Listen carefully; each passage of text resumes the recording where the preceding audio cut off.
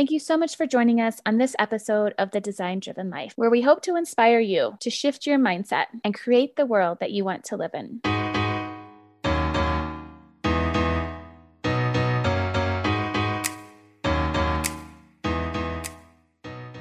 Hi, I'm Wendy Yates, and today I get to speak with Noella Chrysaris Masunka. Noella is a Congolese Cypriot philanthropist, an international model, and the founder and CEO of Malaika. Malaika is a grassroots nonprofit that educates and empowers girls and their communities in her home country of the Democratic Republic of Congo through a school, a community center, and a comprehensive clean water program. A unique and fearless spokesperson and the face of leading beauty and fashion campaigns across the globe, Noella is a voice for the power of girls' education worldwide. Noella has shared her insight at a number of world-class forums spanning the World Economic Forum in Davos, in the university halls of Cambridge, Oxford, Harvard, and MIT. She's an ambassador for the Global Fund to Fight AIDS, Tuberculosis, and Malaria, an advisor at Concordia, and a member of the advisory board of the Siegel Family Foundation. I hope you enjoy this episode.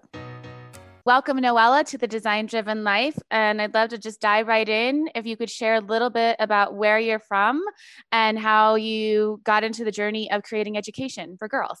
So hi, everyone. Thank you so much, Wendy, for having me. It's a pleasure to be with you today. I'm based in England, but I was born in the Congo. I was born in Congo. I love my country, but I love England too. And my work allowed me to travel to a lot of places and lived in different places. So it's a bonus for me in everything that I'm doing. And I founded Malaika, my foundation, in 2007.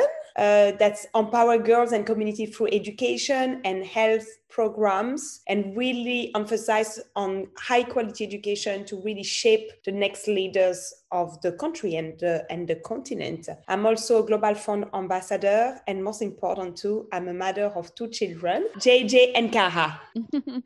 Amazing. So with the creation of your foundation, what was the pivotal moment? And can you tell us a little bit about your childhood? Yes, I will say that the pivotal moment really on my life, is the moment that happened in my childhood. I was age of 5 years old when my father passed away, and suddenly, and my mother could not afford to keep me. So she sent me to live with relatives in Europe. So I will have more opportunities in life to gain an education. I went back to Congo to see my mother after 13 years. I was 18 when I was reunited with her. I only exchanged a few letters and spoke only a few times on the phone with her. It was not at this time as emails. It was not WhatsApp. I was really shocked, when I went back to see her, the condition she was living, and a lot of children were not in school. Many girls seemed completely abandoned and focused on course at home and not being at school. And for me, it was like, it could have been my story. And I always wanted deep down in my heart to one day look after my mother, but really do something for giving back and giving to children, and especially girls. And I realized the sacrifice that my mom did, how privileged I was to have an education. And then after that, I studied. A lot of people were stopping me to do modeling. So I started my career of modeling between London and New York. And in 2007, that's where I launched Malaika, that we provide free holistic education to 370 girls with subjects ranging from art, music, English, coding. We provide them the uniform, the school supplies. We're working in a village where there's no water, no electricity. So we build 20 wells around different villages that impact 35,000 people. And we have in different entrepreneurial courses. Blondine, one of a student want to become a teacher. Louise want to become a computer network engineering. Jocelyn and Sarah are already making big tracks on sport and have been spotted by a football team. So, education really become an aspiration for them. But there's so many challenges to run a foundation. All our programs are free. So this year with the COVID-19 was so difficult to raise money. We have a lot of donations that dropped. The school were closed down for 5 months and all our programs, but we did a lot of training with our staff. But it was tough because we lost 3 girls, little Noella, Leia, and Esther, and we lost 2 of our staff. So it was very emotional time the last few months. It's been a tough year. I know COVID has definitely created some across the globe some challenges with for a lot of nonprofits. What are you guys doing, or how can our listeners know more about getting involved, and how can we help continue to beyond COVID in the future be involved with your foundation? I think people can really they can support Malaika. My foundation is really great, but they can support any charities close to their heart too, because all the charities are really having a tough time. Most of them, we're saying that more than 5 charities, they say the statistics like 4 charities out of 10 will not survive. And I think that's really tough, because so many amazing foundations are doing great work, but they're lacking of finance, of support. So if people want to support Malaika, I don't take any salary of Malaika. If they want to support, they can support the nutrition program. Is very important, because our girls are used to have breakfast and lunch at our school. At home, they maybe eat 2-3 times a week. So we really need to invest in very high quality nutrition food for them. They can contribute to run all the programs that we have. We have actually an ecosystem that we build. We have the school, the community center that impacting 5,000 people a year through different program of educational. We have the water, sanitation, and we have the agriculture where we grow our own food, and the food go to the canteen, and we're teaching about organic farming to the community. So we had to keep all our staff. The first priority for us was to keep all the staff in the COVID-19, and we were able to do that. So any contribution will make sure that we still can keep and pay our teachers and our staff. We can still give the food and the supplies and the high quality education we're giving to our students. And the food price with the COVID-19, the food were really expensive. So we did some points in the villages, emergency fund for food, and we distributed food and reached nearly 7,000 people. So, and we created a lot of hygiene points all over different villages. And our STEM team with our 4th secondary girls, so they mean they are 14, 15 years old girl. We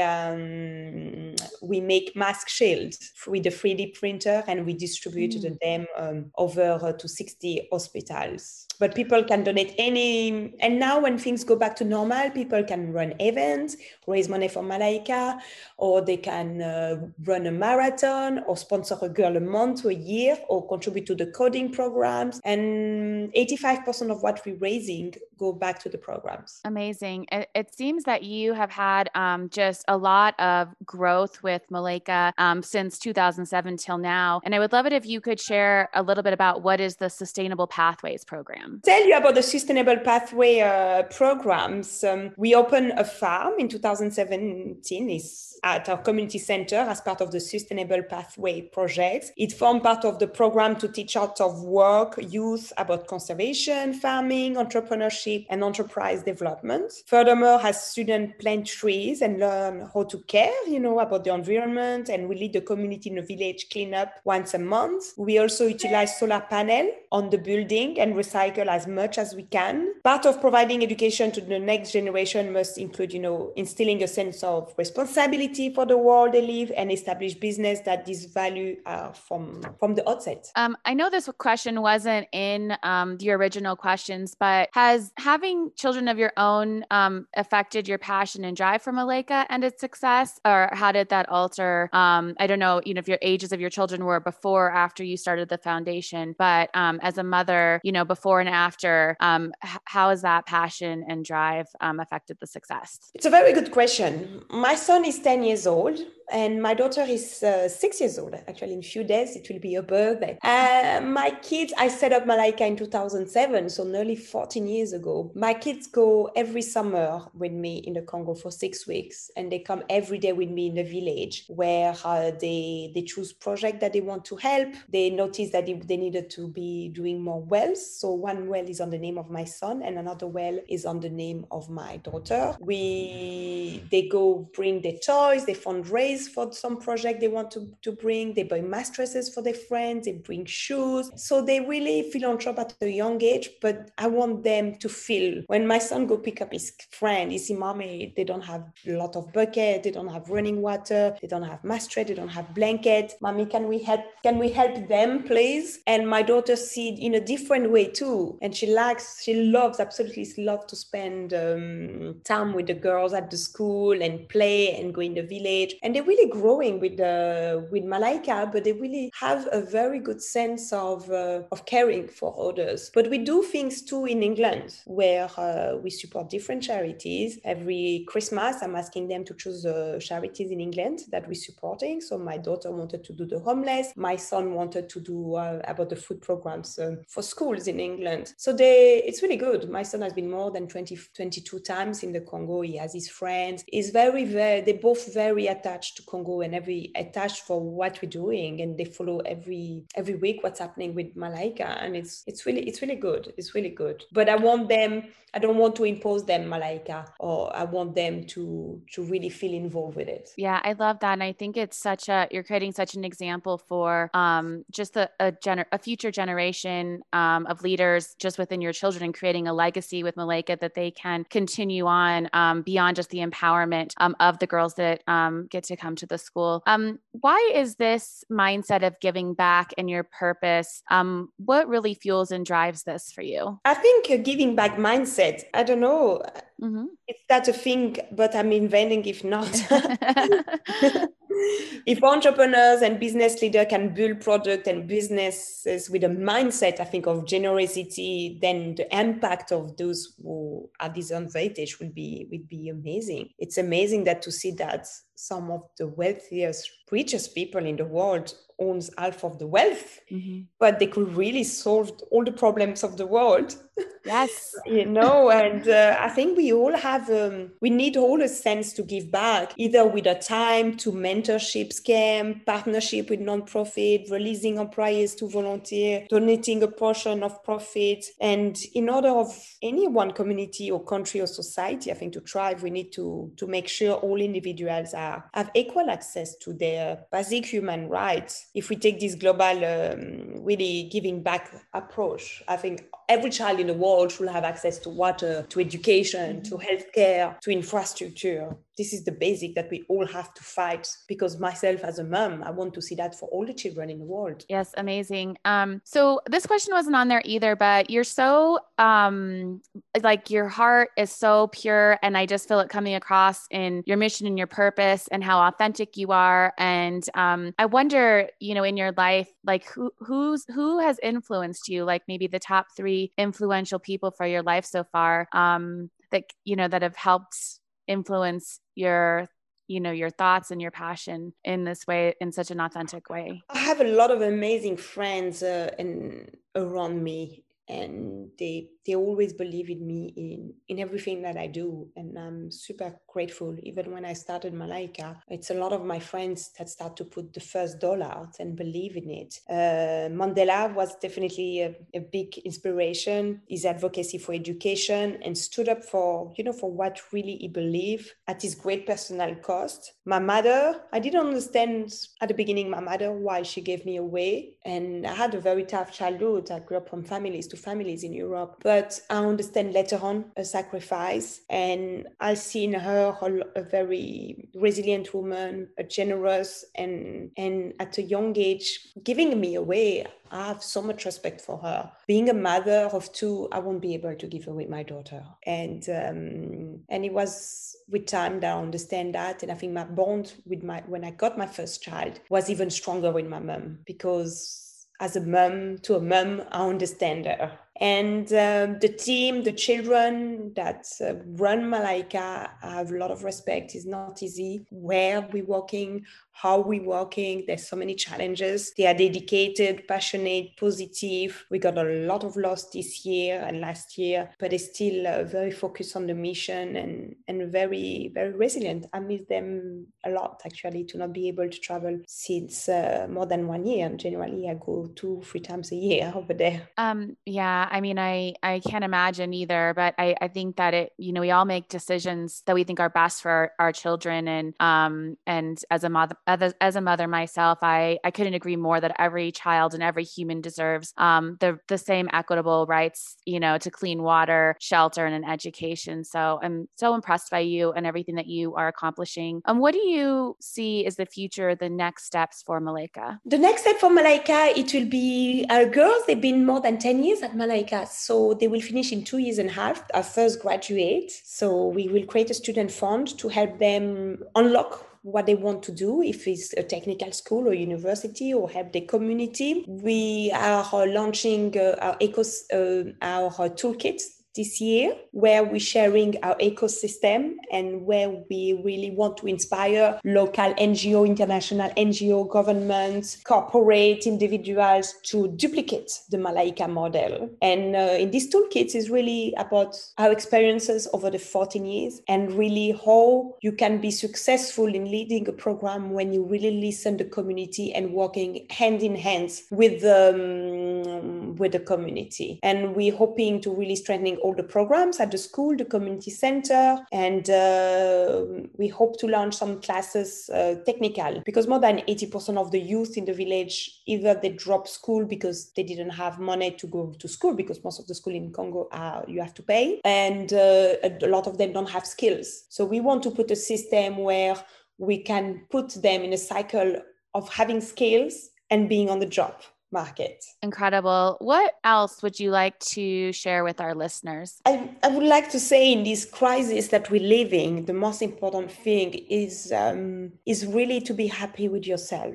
It's really to listen your body, listen your mind, really reflect what is important for you, what is important for your family. It's for me, I had a lot of reflection, and I was someone that every 10 days I was in a plane going to a different place for my work. And this year was tough, but it was good because I did some mini assertions of my life, and definitely I think we, more than ever, we are one world, we are one community in the world, and we need to take care of each other and take care of ourselves too. It's really, really important. And when we're gonna go back to our life, let's not be over consuming. Let's look after our planet.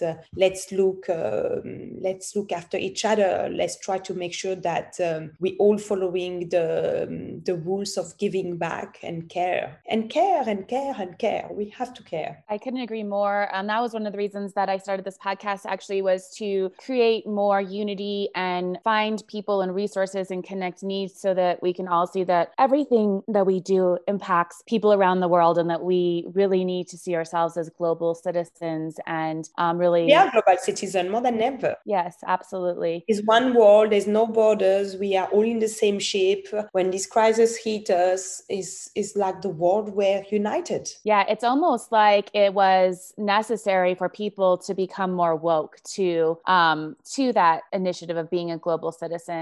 So even though it's had its lot of tragedies, my hope is that post-COVID, that people start to really be considerate about where they invest and spend their time and their resources. And as you mentioned, there's enough wealth to create real change, where no child has to, be without water, without education, without food. And I really, hope that more people will be aware and woke to that post the pandemic. So I think that you are incredible, inspiring woman. And I really appreciate your time and sharing just a little bit about what you're doing and your story and your foundation with Maleka. And just so grateful for your time today. But that's great. And I'm inviting all our followers and listeners to really go on malaika.org and keep continuing. And if you want to volunteer or come to the Congo and volunteer with a student, with a staff, you're welcome. We have so many great people coming.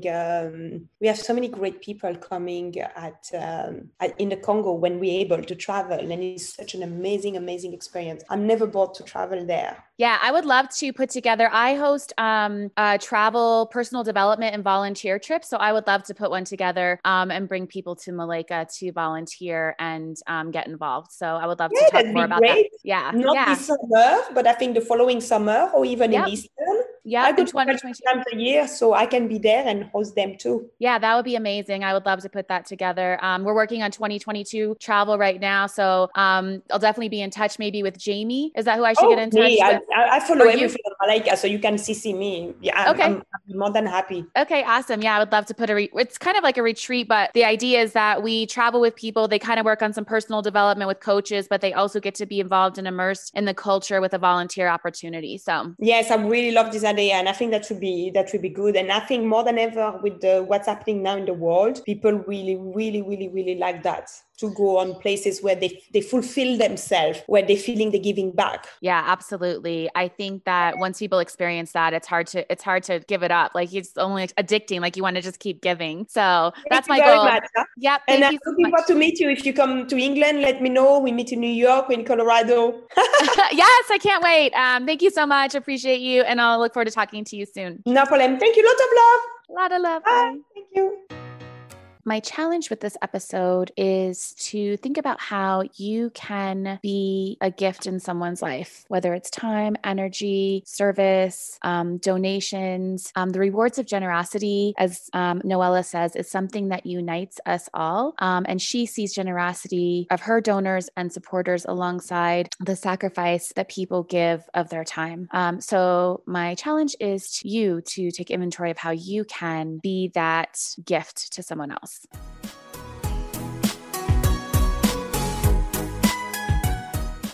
I am thoroughly loving our platform for our podcast, Buzzsprout.